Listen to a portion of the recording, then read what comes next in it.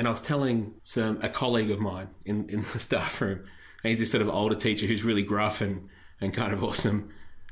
He looks a bit like Shrek. He's got one of those beautiful faces. And he was like, he just threw a book at me. He's like, I won't swear the way he did. He goes, this book's about that nonsense that you've been doing. And that's sort of what set me along the road and sort of codified what we were doing a bit.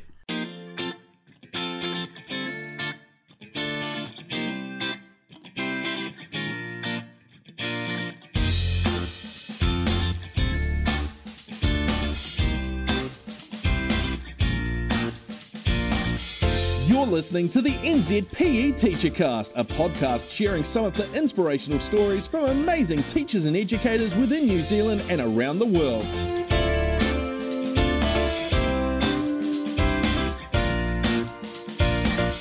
Today's episode is sponsored by My Study Series, an online learning platform supporting Kiwi teachers and students through NCEA. With online achievements and badges for completing key tasks, My Study Series ensures students are highly engaged and motivated to learn. Check it out now at mystudyseries.co.nz.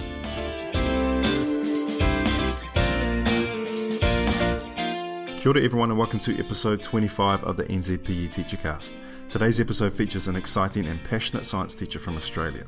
Pete Whitting is a flip learning and gamification guru that I first met at FlipCon NZ earlier in the year. His presentation there was one of the best I've seen for a long time.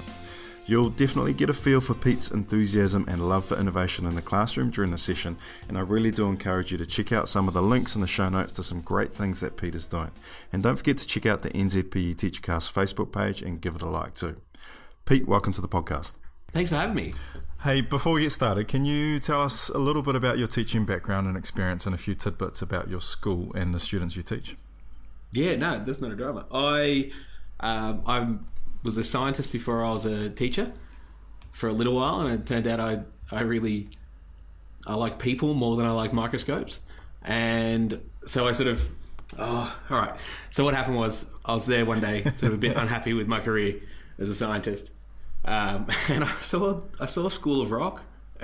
You serious? I was like, yeah, and I enrolled into a teaching degree the next day because I was like, that looks like fun. I'll give that a bash, and that's exactly what happened. So yeah, that's how I started. But I teach science. I teach high school science, chemistry, biology. I haven't taught biology for a couple of years. Chemistry is what I really enjoy, and I've been lucky that I can do that now. But yeah, so I teach chemistry. I was teaching in Sydney to start off with. My wife and I, we got married just about the year before I started teaching, so teaching for 9 years now. And we're in our nice little house in Marrickville, which is in the centre of Sydney. It's really nice. And I was teaching at a fairly rough state school out in Western Sydney, and it was really fun. I loved it. But then we had a child, and my parents got a bit sick, so we had to leave Sydney, and we sort of ended up out west now. And so now we're rural New South Wales, and yeah, I teach at a big-ish independent school, private school. It's nice. It's a sort of seen as the fancy school in town. It's not really. I thought it was the fancy school when I first turned up, but it turns out it's kids like anyone else, and it's really nice. They're sort of, children who are fairly engaged, and yeah. I've got this note here, and I've got this note in my questions here. When I was doing the research for the podcast episode, I googled your name and I went looking for a few things and tried to get a bit of information. And seriously, every single picture I found of you look different. So you're a man of many faces. Some you're shaved, others you've got an afro, and what's the deal with that?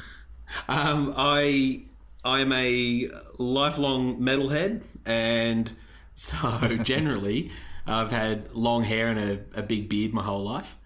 Since I could grow a beard, but I've always had long hair. And then, I was my daughter was just under 1, and I crashed a motorbike. Truck had spilled a bunch of oil on the road and on the corner, and I hit it. It was nice. I was pulling through. I was like, yeah, and then I hit the dry patch, and all of a sudden the bike flipped, and I wasn't pulling through, and I broke my collarbone, and I Wow. broke some ribs, and that was the last time I got to have long hair. So after that, the hair goes between afros and a bit longer. But a couple of months ago, my son decided he wanted a haircut, so he's like, all right, Dad, I'm not going unless you go with me. And apparently, this hipster haircut I've got now is the only haircut they give men. So that's what I've got.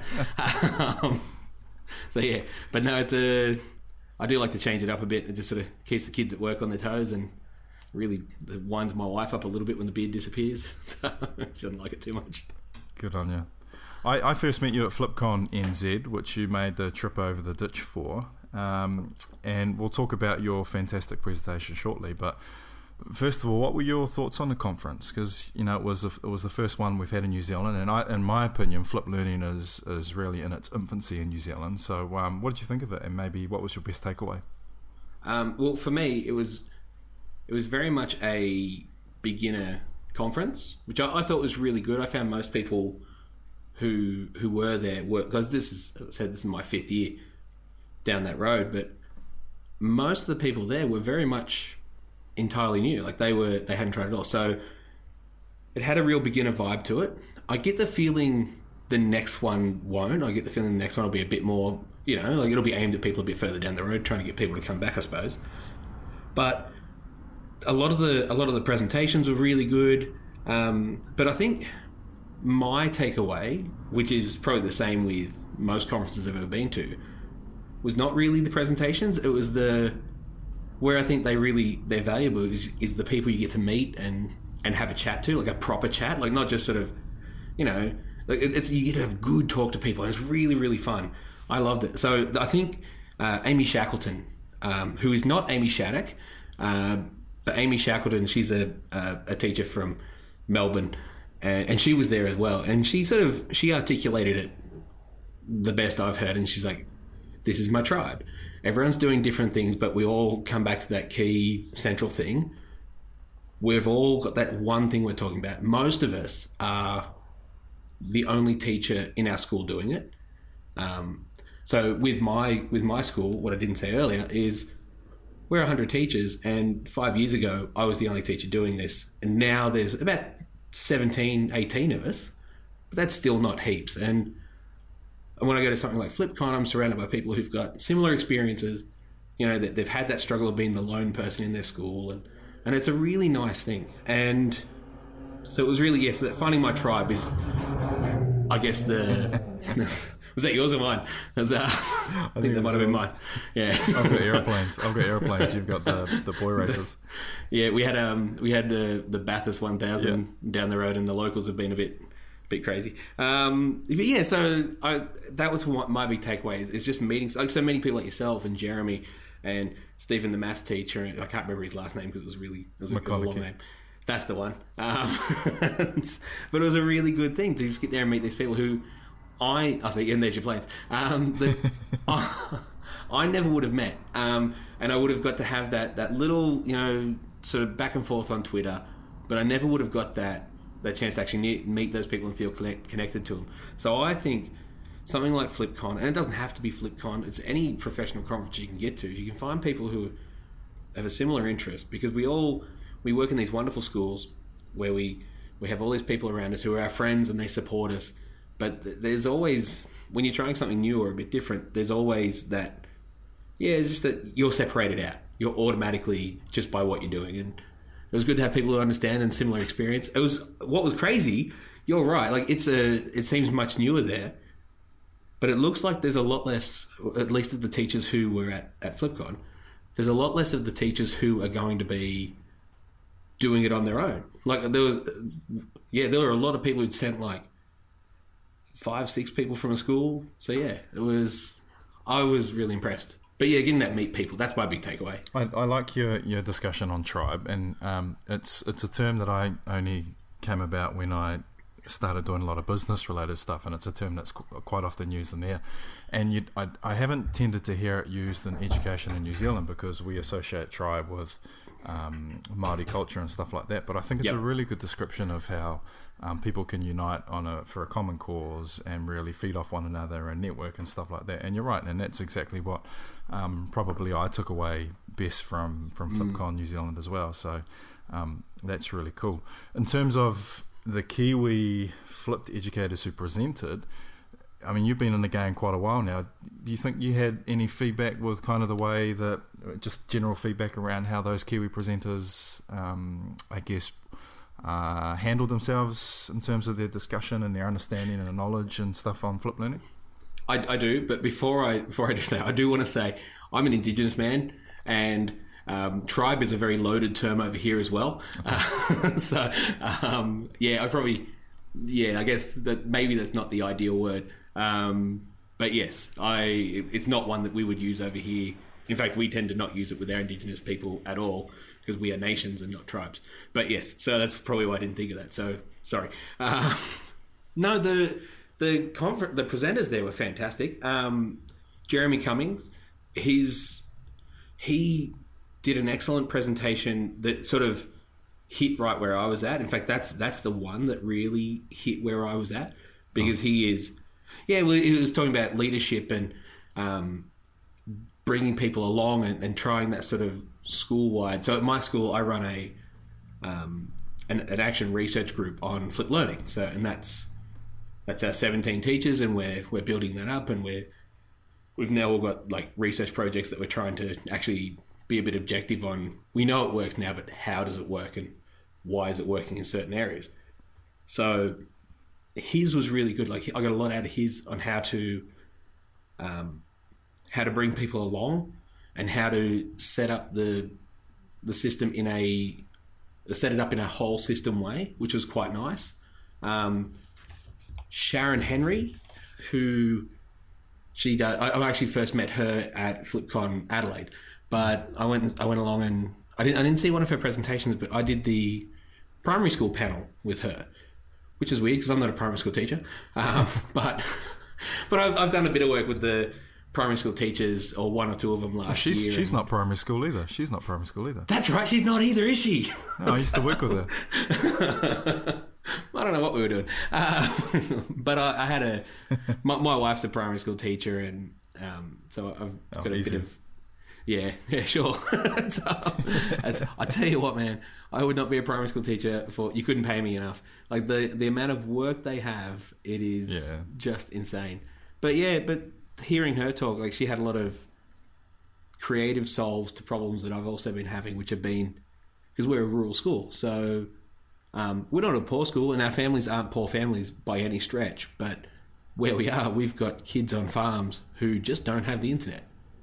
Like, they can't even get mobile phone reception where they're at to use data that way. So she had some interesting solves there, and like with access issues and stuff like that. So it was, those two in particular were really good. I think, but for me mostly it was actually just seeing because again, it was a lot of it was very aimed at beginners, and but yeah, it was really good just getting to meet people. Hey, you've got a fantastic story about how or why you started flipping. Could you share that story with us? Yeah, it's a similar story to a lot of people, but mine was, I had a student, and she was really sick, and it was that sort of sick where she's off, and she's off for a while, and she's probably, like, it was a glandular fever kind of issue. And which then turned into chronic fatigue. So she was off for like a month at a time. So one of the things we were doing is I was like, all right, sweet. I'll start off with not making my own videos. I'd find we're doing this in class. And she was really keen. Like, she was this little really sweet year 8 or 9 kid, year 9. And so, she was struggling. She's like, oh, I really want to do something. Can you send me some stuff home? And I was like, well, I know, sitting there reading this stuff is probably not to her strengths, so I was like, here you go. I set up a WordPress blog, and I was like, here's tonight's video, send her an email, and then watch this, answer these questions, or write a bit about this, and then the next day answer these questions, write about this, watch this video, that sort of stuff. Send me your things in, I'll give you some feedback. And we sort of kept that up, and then I found out she sort of got a bit out of sync with the rest of the class. So I came into one class and I was like, all right, kids, we're going to do this today. Bang. Here we go. Look on the board. I think it was about cholera. Cholera is what sticks in my, it was a disease topic. And I started, and this kid's like, oh, I know that, so I know all about cholera. And he was like, it's this and this and this. And one of the other kids in the other room was like, no, it's not that, it's this. And I was like, well, what are we doing? How do you guys have any idea what you're talking about? And it turned out that they'd been watching the videos. And so once I had that, we were all good, right? Like I could go, okay, well, I'm going to send this video home for student A tomorrow. So you guys will watch that and we'll, off we go. And it just sort of, with this one class, it sort of took over, became the way we were doing it. And I was telling a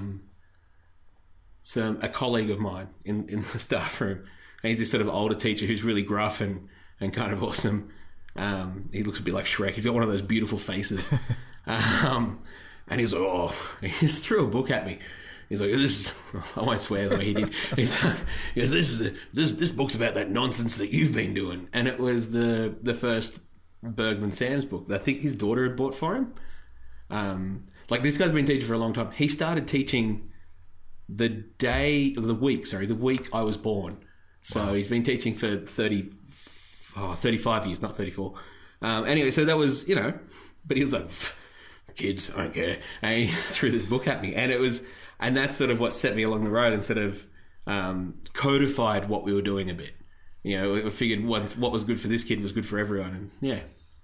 I love how, and so from the few people that I know that flip really well, and for myself, flipping has come about, and I don't want to say for a selfish reason, but it's been about the teacher, and it's been about how, for my example, I was bored and I was stale, and this kind of reinvigorated me, this flipped approach. But for you, it's like purely about the student, and I think that's awesome. Like, so you found a solution that was going to help this one particular student. It was never about making it easier for you. In fact, it probably made it harder for you and increased your workload. And I think that's really cool, and it just shows the power that flip learning has in a variety of scenarios, whether it's whether it is helping the teacher or whether it's very much student focused, which I know we all know the benefits of it, but it's just so powerful hearing that story. And when I read it, I had to get you to explain it to me. Well, I am the endless warrior for student support, but that's not really true. A big part of it is that I enjoyed it. Like don't get me wrong, I can tell a story. I can, particularly in person, I'm really good with a crowd, and I can, if I've got a bunch of 14-year-olds, I can really get them excited about how, the atoms in them, they come from the Earth, which then came from a sun, which then came from another star, and they could all trace back, and I can do all that sort of stuff, and I'm pretty good at it, but I'd been doing it at that stage for 5 years, and I kind of realized I'd gotten good enough at it that I didn't have to think about it, and that I hadn't quite realized how much I was relying on that. So once I started making these videos and every kid was watching it, I was like, well, they don't really need me to tell them the fun story anymore. And that made me sad a little bit to start off with, because I enjoy that. But it meant that they could take over. So yeah, it was still about them, but there was this part that it reinvigorated what I was doing, and it made me feel like I was able to do all those fun, creative things in the classroom that we always, like when we do our teacher training, they're like, you can do this pedagogy, but you get there and you're so bogged down in content that you don't have the time for it. So yeah, it sounds very altruistic, and it kind of was, but at the same time, I don't think I would have kept it up the way I did if it wasn't partly for me. Like, I really enjoyed it. And yeah, I think the next year I did it for one class for about 6 months, and then not even, maybe 4 months, and then by the end of that year I was flipping all 5 classes. Don't do that. don't do, not straight away. It's really hard. It was good though, but as you said, it's more work, and it is more work. If someone's going to get into this, know that there may be a long-term payoff where it gets a bit easier. I don't see that because then you go, oh, actually I want to do this other new stuff, and I want to try this, and you keep building. But it is more work. It's not a less work thing. No, and my first few years flipping, it was all about the content creation, and I've since come to understand that that's the very last thing that you should be considering. And the strength and the power of the flipped classroom comes with that repurposed classroom time, and being able to take that time you gain from removing the direct instruction or a bit of the direct instruction to have just much more meaningful and authentic experiences for your students. And when you start toying with the content creation, and then you throw on the planning component for these repurposed classroom lessons, it's a huge investment, and that's what I've advocated for so long. And teachers always come back to that sticky point of, oh yeah, but I don't have the skills to build the content and blah blah blah blah blah. But you don't need to do that. You can curate stuff, you can reuse stuff, repurpose stuff, but just focus on what you're going to do in that repurposed classroom time is what I try to get them to understand. Absolutely. I think I have a real problem with that. Like and that is a constant discussion point in my staff rooms. I've got, there's two sides of it. One is I don't have time to do X. Like, I don't have time to do this and this and this. I'm just keeping up with all the demands on a teacher, and they keep throwing new things at me every year. I don't have time to do that. I kind of understand that. It's and that's whatever. That makes sense. But when it's I don't know how to do this, or I don't know how to make content, or I don't know how to run a website, that's the one that really gets to me. It's a sort of, we're in this job where our whole time we're sitting there going, no, you got to be a lifelong learner. You got to be a lifelong learner. Come on, kids. You don't get to say you're not a maths person, but I'm going to sit here and say in the staff room that I'm not a tech person, or I'm not that one really grates on me. Like, I'm not even one of these people who thinks like teachers need to follow the same rules as kids. Like, at my school, kids aren't allowed to bring they're not meant to bring drinks that aren't water into their class, but be stuffed if I'm not walking into every class with a cup of coffee, and I don't care. Like, but yeah, that one, it gets to me a bit, and I hear it more than I'd like. Yeah. Your FlipCon presentation was easily the one that I found most enjoyable of the 2 days at FlipCon NZ, and as you've alluded to, you're a really good speaker, and I think the listeners are going to have already figured that out for themselves. But in the session that I went to, you described your experiences with gamification. So my two big things are flip learning and gamification. Can you give us your definition of gamification and how you implement it within your classes? Firstly, thank you for the very kind words. I do appreciate it. I'm a completely internally self-validated person, but I do like the validation externally either way. For me, I had a Twitter discussion with a couple of people today about it. I don't know if you have seen it, about gamification. And so gamification, my understanding of it and my usage of it is that it is the use of game mechanics in the classroom. Now, there is also game-based learning. And I think game-based learning falls under, or can fall under, if it's done well, the umbrella of gamification. But game-based learning is something which can also be really terrible. So games like Math Blaster, like, have you ever played that? Like, yeah, it's so games like Math Blaster, where they're nothing but chocolate-covered broccoli. That's not my phrase. That's someone else's, but it's genius and it matches it perfectly. The kids go, oh, I'm playing a space game. I'm going to blow stuff up. Oh, hang on. I've just got to go, what's 7 plus 18? Okay, 25. Boom. Cool. Now I've got bullets to blow that up. Bang. Oh, yay. And like they do that for about 5 seconds and they're like, oh, this is really crap. Because it's boring and it's just you've tricked them. And kids are, particularly kids who play games, they're smarter than that. Like, they're like, what are you doing to me? I know what this is. So for me, gamification is the use of game mechanics, and that can be something really simple. So my daughter and my son now, they go to a primary school where they have a reader, like a little, a book aimed at a 5-year-old or an 8-year-old, whatever it is. And they take that book home, they read it to us, and we sign it in their little thing. And every time they've read 25 books, they get a little reward. It's the exact same thing as your coffee card, right? when you go to the cafe. That's gamification. That's gamification at its simplest level, and it's gamification at a level which I think long-term is unsustainable because it's purely about that extrinsic reward, but that's gamification. That's a game mechanic applied to whatever situation. One place that does this better than... No, one place that does this more openly than schools do is business, industry. And you've seen this, so we've talked about this. So, companies are really good at gamification, whereas schools are just starting to take it on and build it curriculum style. I think with gamification, you've got the game mechanics into the classroom, but you've got to... The way we look at it is it needs to be a more immersive experience.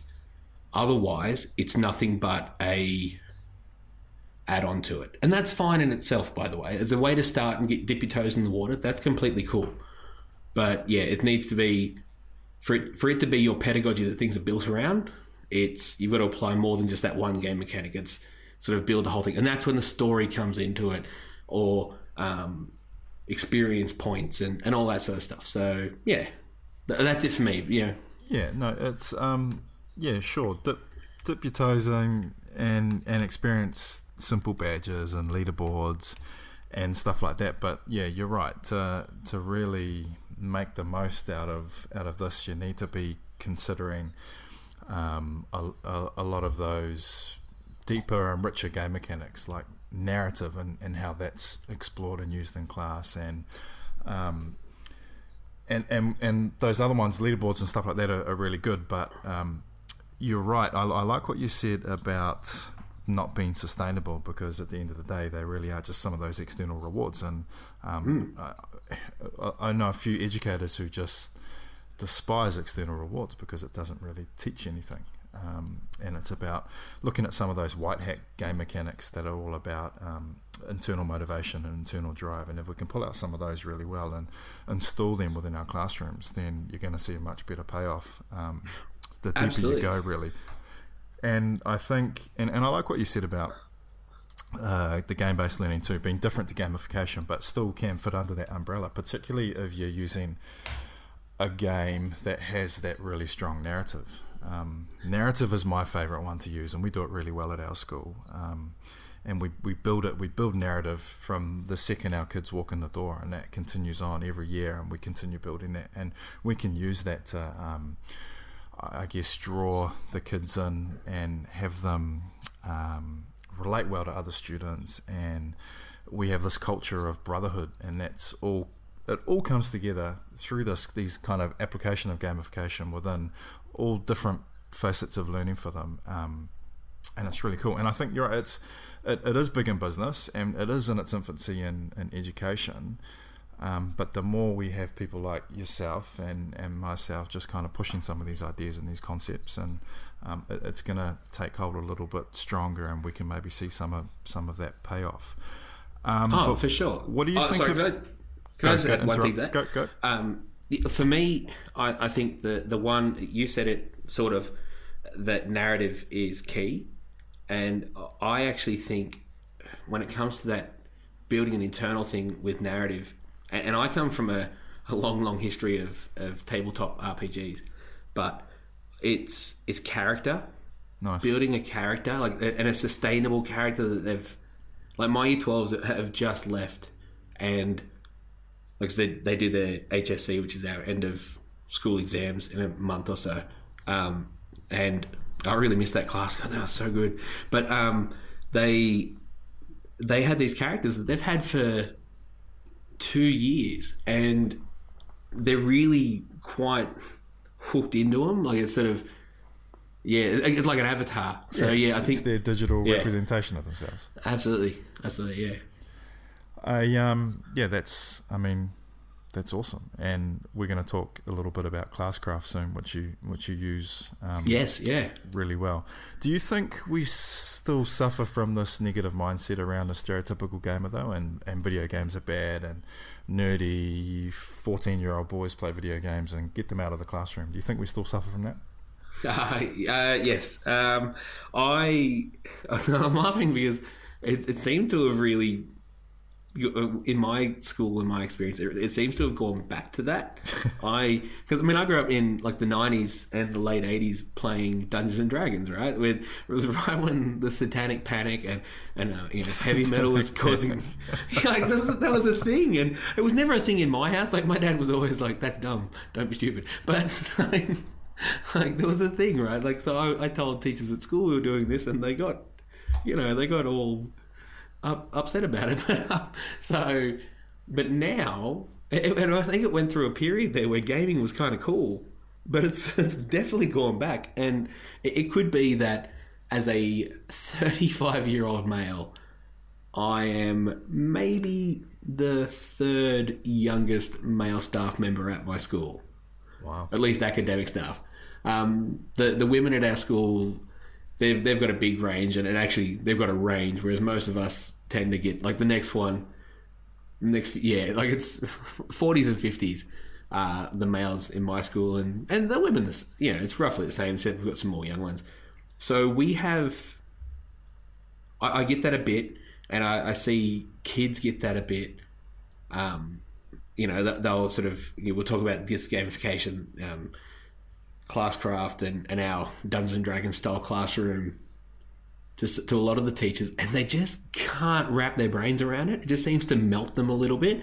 And then they get to the point where they're, well, we've got a lot of curriculum to get to. We can't be sitting there playing games with the kids. And how does this relate to that? I'm like, that's not what we're doing. And yeah, so there is a bit of that. And I mean, when I'm 35 and I'm still sometimes seen as the new kid with dumb ideas, so I don't know. But so there's a bit of that, but not with the kids. What blew my mind was, because again, I grew up in the 90s, and if you were playing video games and stuff then, or Dungeons and Dragons or whatever, it was not a big deal. Like, as long as you were hanging out with the guys. The second you were hanging out with your friend, and most of my friends at school were girls, but the second I was hanging out with the girls, like, they weren't into it at all. Like, that's stupid. What are you talking about? What do you mean you're a half-orc? That makes no sense. But now, the second I brought this up in any of my classes, I would say my biggest buy-in comes from the girls, because it's a little bit outside of their experience, but not a lot. Like, they all play games. They all run around with an iPad or a phone. They're all at the very least casual gamers. And I think that's broken down that stereotype a lot. The sort of casual games on the handheld devices. So that's the most teacher thing I've ever said, handheld devices. Like, it's really... So yes, I think that negative stereotype is still there, alive and strong with grown-ups. I think with the kids, it's probably better than it's ever been. Like, the kids are really... They're all into it. They're like, not a drama, let's go. But yeah, they're still, because we've got, I don't know, I won't lose my job for this probably. It doesn't matter. They're not listening. So our school has iPads, right? And whatever you think of iPads for schools, if the kids are playing games on the iPad, that's on you. Like, that kid's 14. If he's bored, he's obviously going to sit there and play a game on his iPad. And if he's, I don't know, if the Clash of Clans, or if your class is not more interesting than Clash of Clans, that's on you. And I think because of that, like, we still have this really, in my school at least, this very negative approach to games, because that's what ruins their education, maybe. But I don't think it is. Yeah, the casual games have been fantastic for gaming.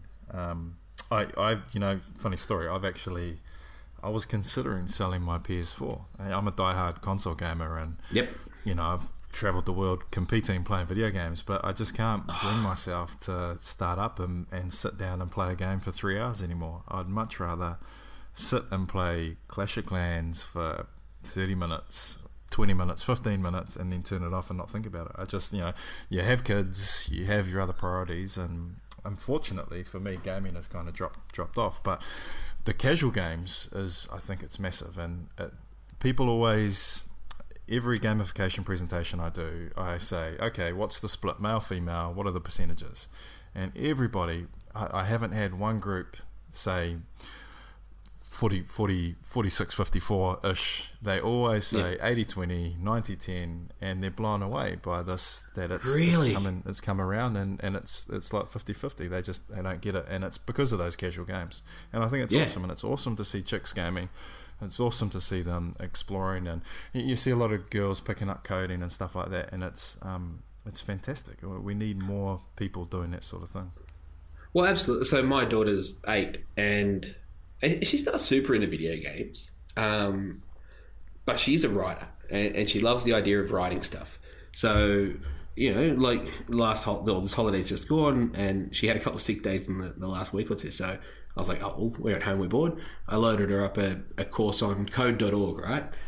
And the second she saw that she could write a video game, and within an hour, well, not an hour, but within like a day, she'd made a little video game. And the second she realized that she could turn her writing into this other format, she was like, so now she's like, I dig my coding, and she wants to do that as much as she can. And that's it, right? So it's just sort of, these games are this other entryway into, for her, it's an extra mode of expression. And I struggle when we, because I'll mention it to the teachers I work with, and a lot of them will say, what about the girls? I'm like, what do you mean, what about the girls? Like, they're right into it. Like, there's still, it's still science. They're still, doing this and that, but they like the add-on stuff.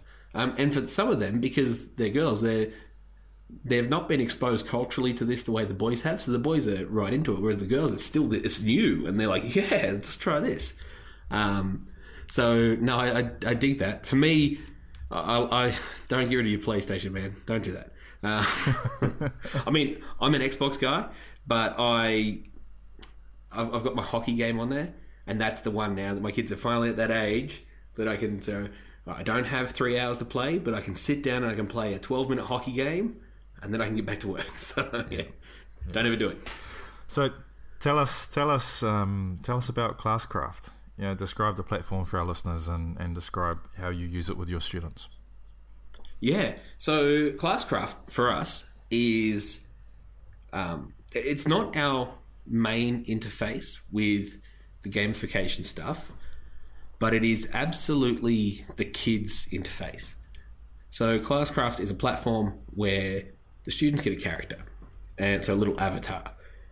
It's really good for putting the kids into groups. So you can have we'll use the right terminology. You can put your kids into a party, and Classcraft it gives you a healer, a mage, and a warrior. Now, what blew me away is Lord of the Rings used to be for nerds, right? It was something that nerds had read, and the nerds loved it, and we held it dear, and it was really for us. But now every kid's seen Lord of the Rings. So I didn't even have to explain these concepts to people. I really thought I would. But this whole idea of a party that goes on a quest, it's all, they get it already. So it's kind of, the kids understand it. So you've got a party, it's a digital avatar, and so you put them in a group. So you go, all right, I've got a group of 3 or a group of 4. I'll have 2 warriors, a healer, and a mage. And they get their digital avatar, and each avatar has a different set of skills. For example, and what you do with that is you can give them experience points, which means they've done a task, so you give them points. The more tasks they do, they level up. And as they level up, they get certain powers. The powers can be things like protection, or they can hand in an assignment a day late, or flipped homework, that sort of stuff. So when they're... And just to interrupt for a second there, just for all the listeners too, all of those features that you've just explained, these are all game mechanics that within the game that you can pull out and use with your classes in different ways. But so the things like what were some of the ones you just listed? The quest, for example, that's a game mechanic, and the XP, the experience points, that's a game mechanic, and all of these game mechanics. So just for our listeners. So sorry. No, that's right. Yeah, sorry. No, you're right. I was rambling a bit there. So I'll focus. I'll tunnel in. Okay. So first off, you get experience points, hit points, and gold. Okay. Gold allows them to buy stuff within the game. the experience points is every time they do an activity or whatever, you give them experience points. And the experience points are we talk about explicit learning a lot. This gives them a really clear roadmap of how much work they've done. And there's no fudging it. Like, they can see very clearly what they've done. And that's perfect. The health points, or hit points, that's your classroom management. So the hit points for us, like, you can toggle the settings a little bit. And so we've set it so that it's a bit more neutralized. It starts off with your warrior's got more hit points than your healer. But the way that works is if your healer does something wrong, something against the rules, you punish them. And you punish them by, you set what the damage will be or whatever, and you damage their character. And that's like a warning system, a really visible, clear warning system that they are outside of the class rules or the school rules, and they need to get back in. So, they get hammered a little bit. They've got a warning about their behaviour, they come back in. If they don't, eventually their character will die. But you've got a healer who can give you hit points back if they've got enough sort of magics left up. Your mage can transfer the damage to another group, which I kind of like. So there's a bit of that. And your warrior, he can protect everyone. He can take the hit. He's got more hit points than everyone else, and he can take the damage for the entire team. So, there's that. So those are your 3 core game mechanics there. And when they die, it's really fun. There's a bit of randomness involved, so you can set whatever the punishments are. For us, we work within our school our school behavior management system. So we've got like a detention, which is rubbish, but it's what we have to do. But instead of just giving you detention every time, you can hang out with Mr. Whiting and Mr. Caddison at lunch, or you can clean the lab because we're science teachers. They don't love the hanging out with us because we make them sit in my office with us, and actually we talk to them about their weekend and stuff like that. It's really awkward and fun. And the 4th option is nothing. Like, there's a 1 out of 4 chance they'll get away with it, and sometimes that happens, and it's pretty good actually. We quite like that because we don't like to punish the kids too much. We enjoy them. But yeah, it's just a way for them to track their progress, and it sounds super nerdy, but the kids really get into it. I think the best way to get the experience with that one is to just sort of log in and have a bit of a play with a test class. I think so, and the platform is fantastic. I do fear that all of our listeners, the second you mention Mage, Healer and Warrior, close the podcast episode. Because you're a PE teacher podcast. But no, I've had a look, and I'm going to get it going with one of my classes next year probably. But I'm a gamer. I love that sort of thing, and it looks amazing. And especially the more unfortunately with things like this, you have to engage quite a bit for it to really see the payoff with the students. And if you engage with it, then the students are going to engage with it, and then it'll be good. But sorry, you're going to say? Oh no, I was just saying, and you're right there. It needs to be a constant thing. So we've all, in our school, we've all got smart boards in our room, and I imagine that's probably the same at most schools now, or some form of projector or screen. And I don't think we use those particularly well. So, but that's been okay because we've got Classcraft on the screen at all times, and the kids can have it on their mobile phones or their iPads. So if they can see that their characters get hurt a bit too much, they can go over to the kid in the just next door, and they're like, "Oi, can you just heal us up a bit because I'm about to die," and But that's good. That's a form of mentorship, I guess. That's seeking help from somebody else. Yeah, and it absolutely brings in a bit of, because when your character dies, it hurts the rest of the group.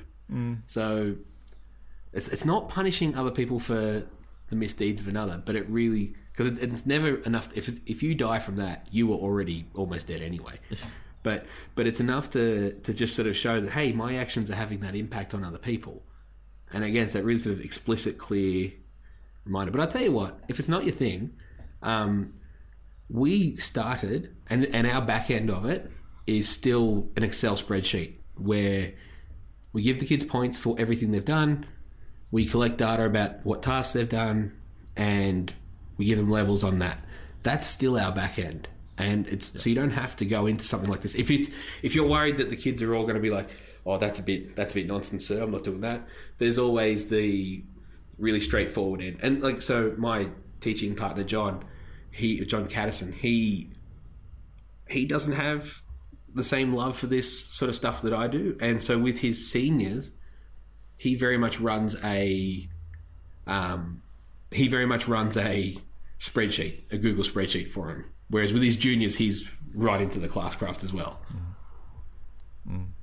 Yeah, I could see how that the whole fantasy user interface and stuff like that could scare some people away. But I really do recommend taking a look and at least having a little play with it and see what you think, because those mechanics that are within it are they're easy to implement within that platform. If you try to pull them out individually and create standalone mechanics in your classroom in other ways, it gets a little bit harder, but it's all there. And when you stack these game mechanics one upon each other, it becomes even more powerful, this aspect of gamification. So absolutely, give it a whirl. I was super pumped to see that you were right into, or have spent some time working within a Genius Hour type approach. And I've got quite a few listeners who are kind of looking into it and kind of exploring it in certain ways. You look like you've done it really well. What was the key to your success implementing it? Because even myself, I tried and I had to pull the pin for a number of reasons. But tell us how you were so successful with that. The key to my success, as always, is John Caddison, JF Caddo on Twitter. He's have you ever read the Cult of Pedagogy blog? No. They did this. It's my favorite blog post I've ever read. It's called, or education, like that, whatever. Favorite blog post. It's called "Find Your Marigold," and marigolds are plants that you plant with other plants, and they support them and grow. Before you jump into anything like this, try and find someone to do it with, because other people are going to call what you're doing stupid. And that way you've got someone that you can go back to your office with, or their office with, and you can go like, oh, such and such is such an idiot, or, what do they know? And have that back and forth. But for me, John is also the one that keeps me focused, because my ADHD kicks in and I can't help it. And I was like, cool, we've done this for 3 weeks. All right, let's try something different. Don't worry about it. We'll try a new thing. And he sort of helps. And that's been the key. The key for us was sticking with it, because the first round wasn't super great. It was good for some kids, but not perfect. It's never been perfect. And it's not going to be perfect. The second round, when we stuck with it, the kids knew what they were doing. They knew what the expectations were. And it worked a lot better. What we found the second time was scaffolding. We all read about Genius Hour, and it's it's this time for the kids to do whatever they want. It's their they're off to experiment and solve a problem or whatever. What we found was that's very good, but the kids needed a bit more guidance than we thought. So we had three concepts, as we were doing it over 3 terms.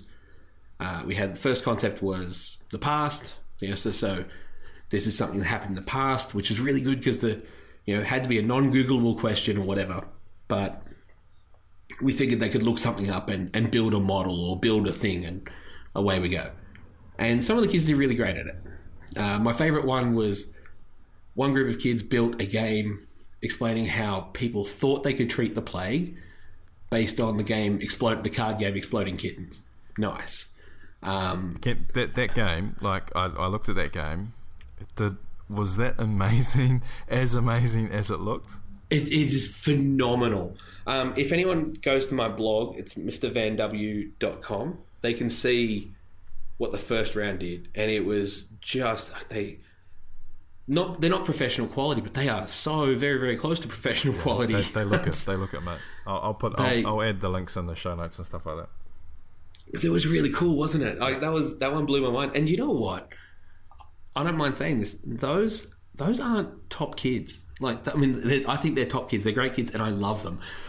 But they're not top academic kids. They're fine, but they're not that top rung. And that's got to be the first time in a while that those kids have just gone, holy crap. Not only did I do something cool, that I think's cool. Everyone here saw what I did and was just like, well done, that's amazing. So, yes, that was really cool. But there's also...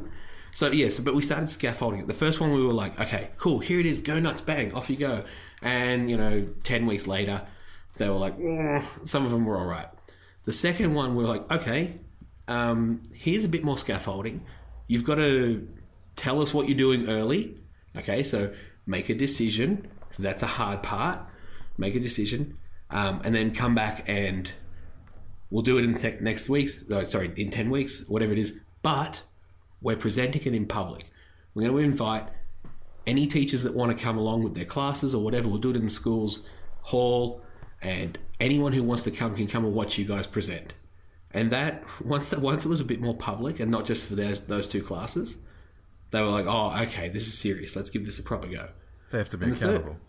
They're accountable. And the third time, the one that we've got going now, I think it's going better.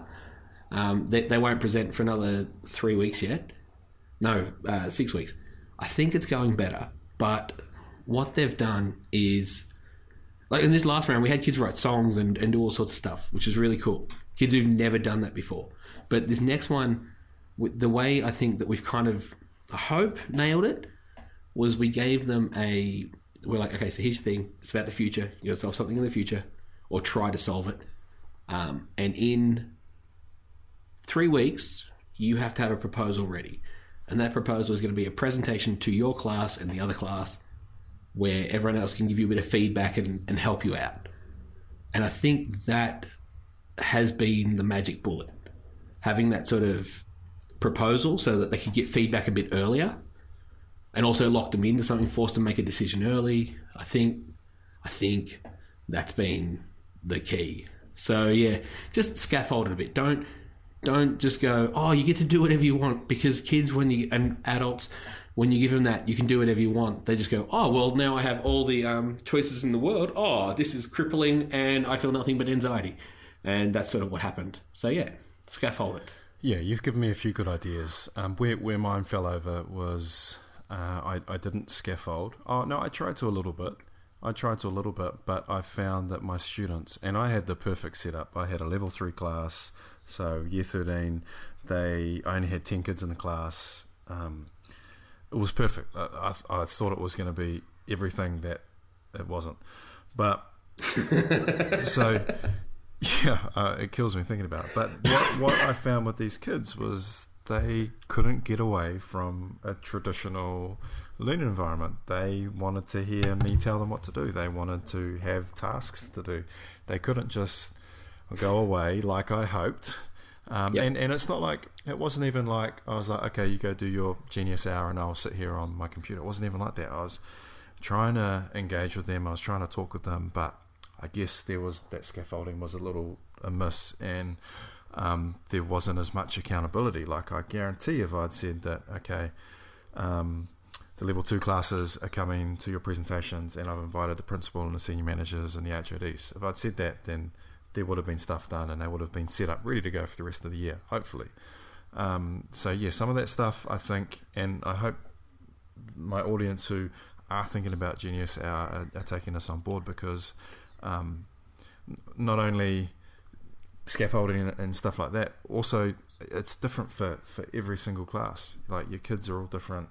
Scaffolding you might walk into a class and say, hey, this is what we're doing, and the kids go, boom, sweet, I'm out, done, dusted, and they pull off a massive effort for the whole year. You might scaffold everything and hold their hands all the way through and achieve nothing. It's almost like the luck of the draw. But I think it's something really, really worthwhile considering, because get away from the assessment driven focus that we have in secondary school. Just give them a chance to learn how to learn and do things that they're passionate about. And if we could do this stuff when I was at school, I guarantee I would have had a much richer experience. And I'd have been better at school, that's for sure. Yeah. And that's I'm gonna give it another whirl, but I don't think I'm gonna have the environment that I had this year that could have been so great for me. But that's okay. So level 3, that's your top class, right? Yeah, that's last year of school. Yeah. For us, our top... So our classes are streamed. I won't go into how I feel about that. But I won't tell you how I feel about it. Yeah. But our top class, they hated it to start off with. Like, they were the ones who, like, I've got a class who sort of middle to bottom, and they were like, yeah, let's do this. Let's give this a bash. but the top class are the ones that were going, can't we just, look, we've got tests in like 8 weeks. I'm like, yeah, you've got tests in 8 weeks. Be cool. So don't worry about it. So you're in year 8. The tests don't matter anyway. And so, yeah, they were our top classes, or our academic top classes, not year top classes, but our academic top classes were our biggest resistors by a long shot. Yeah. I'm in discussions with 2 other HODs who we might have a bit of a united front and put together something for some of our junior classes, which will be really interesting. And I think will be, I think that will be really good. But I don't know, time will tell, and we'll see what next year brings us. We're getting along, and it's almost been an hour. So this last question coming up, you can only play one game on one gaming console or platform for the rest of your life. What's your game of choice and why? This is the hardest question in the world. Now, so is it my current life situation now where I've got kids, or am I on a desert island allowed to play whenever I want? Because those are different things. I think you got to be. I think you have to be on a desert island because. Oh, sick! Yes. Yeah, okay. Yeah, okay. So if it isn't the desert island to my kids, it's absolutely hockey, like 100%, or FIFA, one of those two, because it's like an in and out bang, done. But for me, the perfect game is without a doubt Super Mario 2 on the NES. No competition. I don't know if I could the rest of my life on it, but I feel as though I could. Like, it's a beach. I've got beaches. It's a desert thing. We're all good. I'm fine. I can come back. But for me, Mario is that perfect game. It's a simple... everyone knows what Mario is. Simple side scroller. The mechanics are perfect. You can stretch. There's a bit of stretching out. There's some choices to make. But it's just perfect. I could play Mario till the day I die. I also know that anyone who comes along, if anyone props on my island, I can throw them a controller. They can play Mario as well because it's simple and it's easy. But it's hard. It's got that mastery bit to it. It's I think Mario might be the perfect, analogy for life and everything. I love Mario. Mario is the best. So yes, Mario. I just think you've been a little bit linear in your choice there. It's just, I don't know. I don't know if I could handle that being on it. If the desert island had fiber access, internet, I'd have to go with some sort of online strategic multiplayer game. Just I just the side scrolling linear approach, I can do it for, it can keep me motivated for a week or two, but then perfect example, one of the very first games I played was Lode Runner. Do you know Lode Runner? I know Lode Runner, yep. And I was fascinated by that game, and as an 8 or 9 year old I managed to get to the end of it, and I just bought a new phone. I thought, sweet, it's an iPhone Plus, so it's a bigger screen. I thought, sweet, I'll download Lode Runner and I'll be, I'm going to smash this. And I got up to level 7 and I died 3 times in a row, and I went, I'm going to delete this. And that's it. I haven't gone back to it. I feel as though you changed, not the game, don't you? If I need something that's a bit deeper, to be honest, okay, so me, I love video games, but my gaming thing, if I could, I play a game every fortnight, and that's Dungeons and Dragons. A bunch of teachers come around, and we play Dungeons and Dragons in my back shed for hours, and we drink heaps of beer. It's usually a Wednesday night, so Thursday's a bit rough, but we just drink heaps of beer, and we play Dungeons and Dragons and have the best time. The closest game experience I've ever had to that, although solo, not with that group, is Fallout 3 or Fallout 4. Okay. That's if I wanted something big and expansive where I could just, build my world. Maybe you're right. It's Fallout 3. Fallout 3's got better vaults than Fallout 4 does. But maybe that. But I still think Mario could keep me on for a long time. Okay. Hey, Pete, I just want to thank you for taking the time out to have a yarn and a chat. I think it's really clear that I think I'm trying to put this in a way that doesn't insult you or go for it. I'm a teacher. I'm used to it. Make me sound a little bit arrogant because I'm not trying to come across that at all. But like my three things are.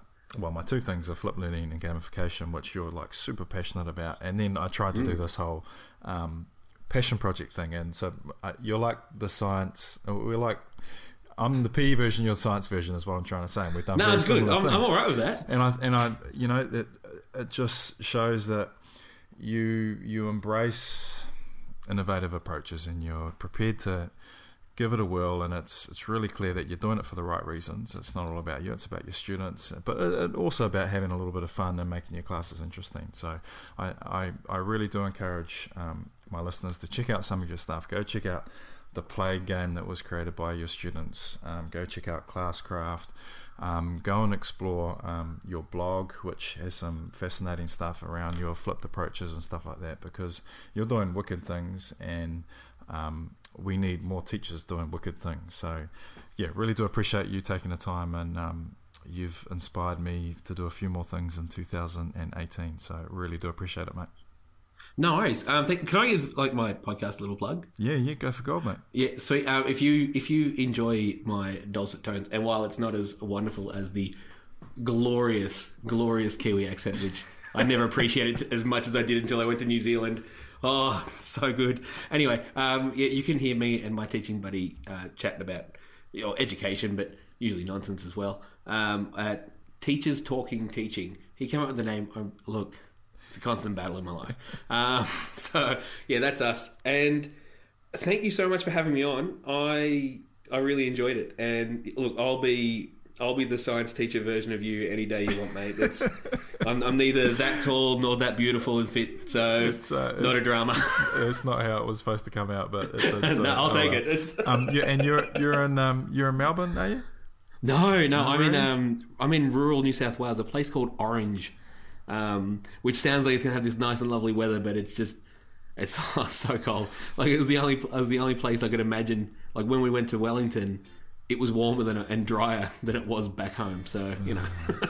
But see, now I'm really depressed because for some reason I thought you were in Melbourne, and I was like, man, next time I'm in Melbourne on a Tuesday or Wednesday, I'm hitting you up because I've never played Dungeons and Dragons. Oh, I tell you what, in all seriousness, this program can be off podcast, I don't care, or on, whatever. More PE teachers should play Dungeons and Dragons.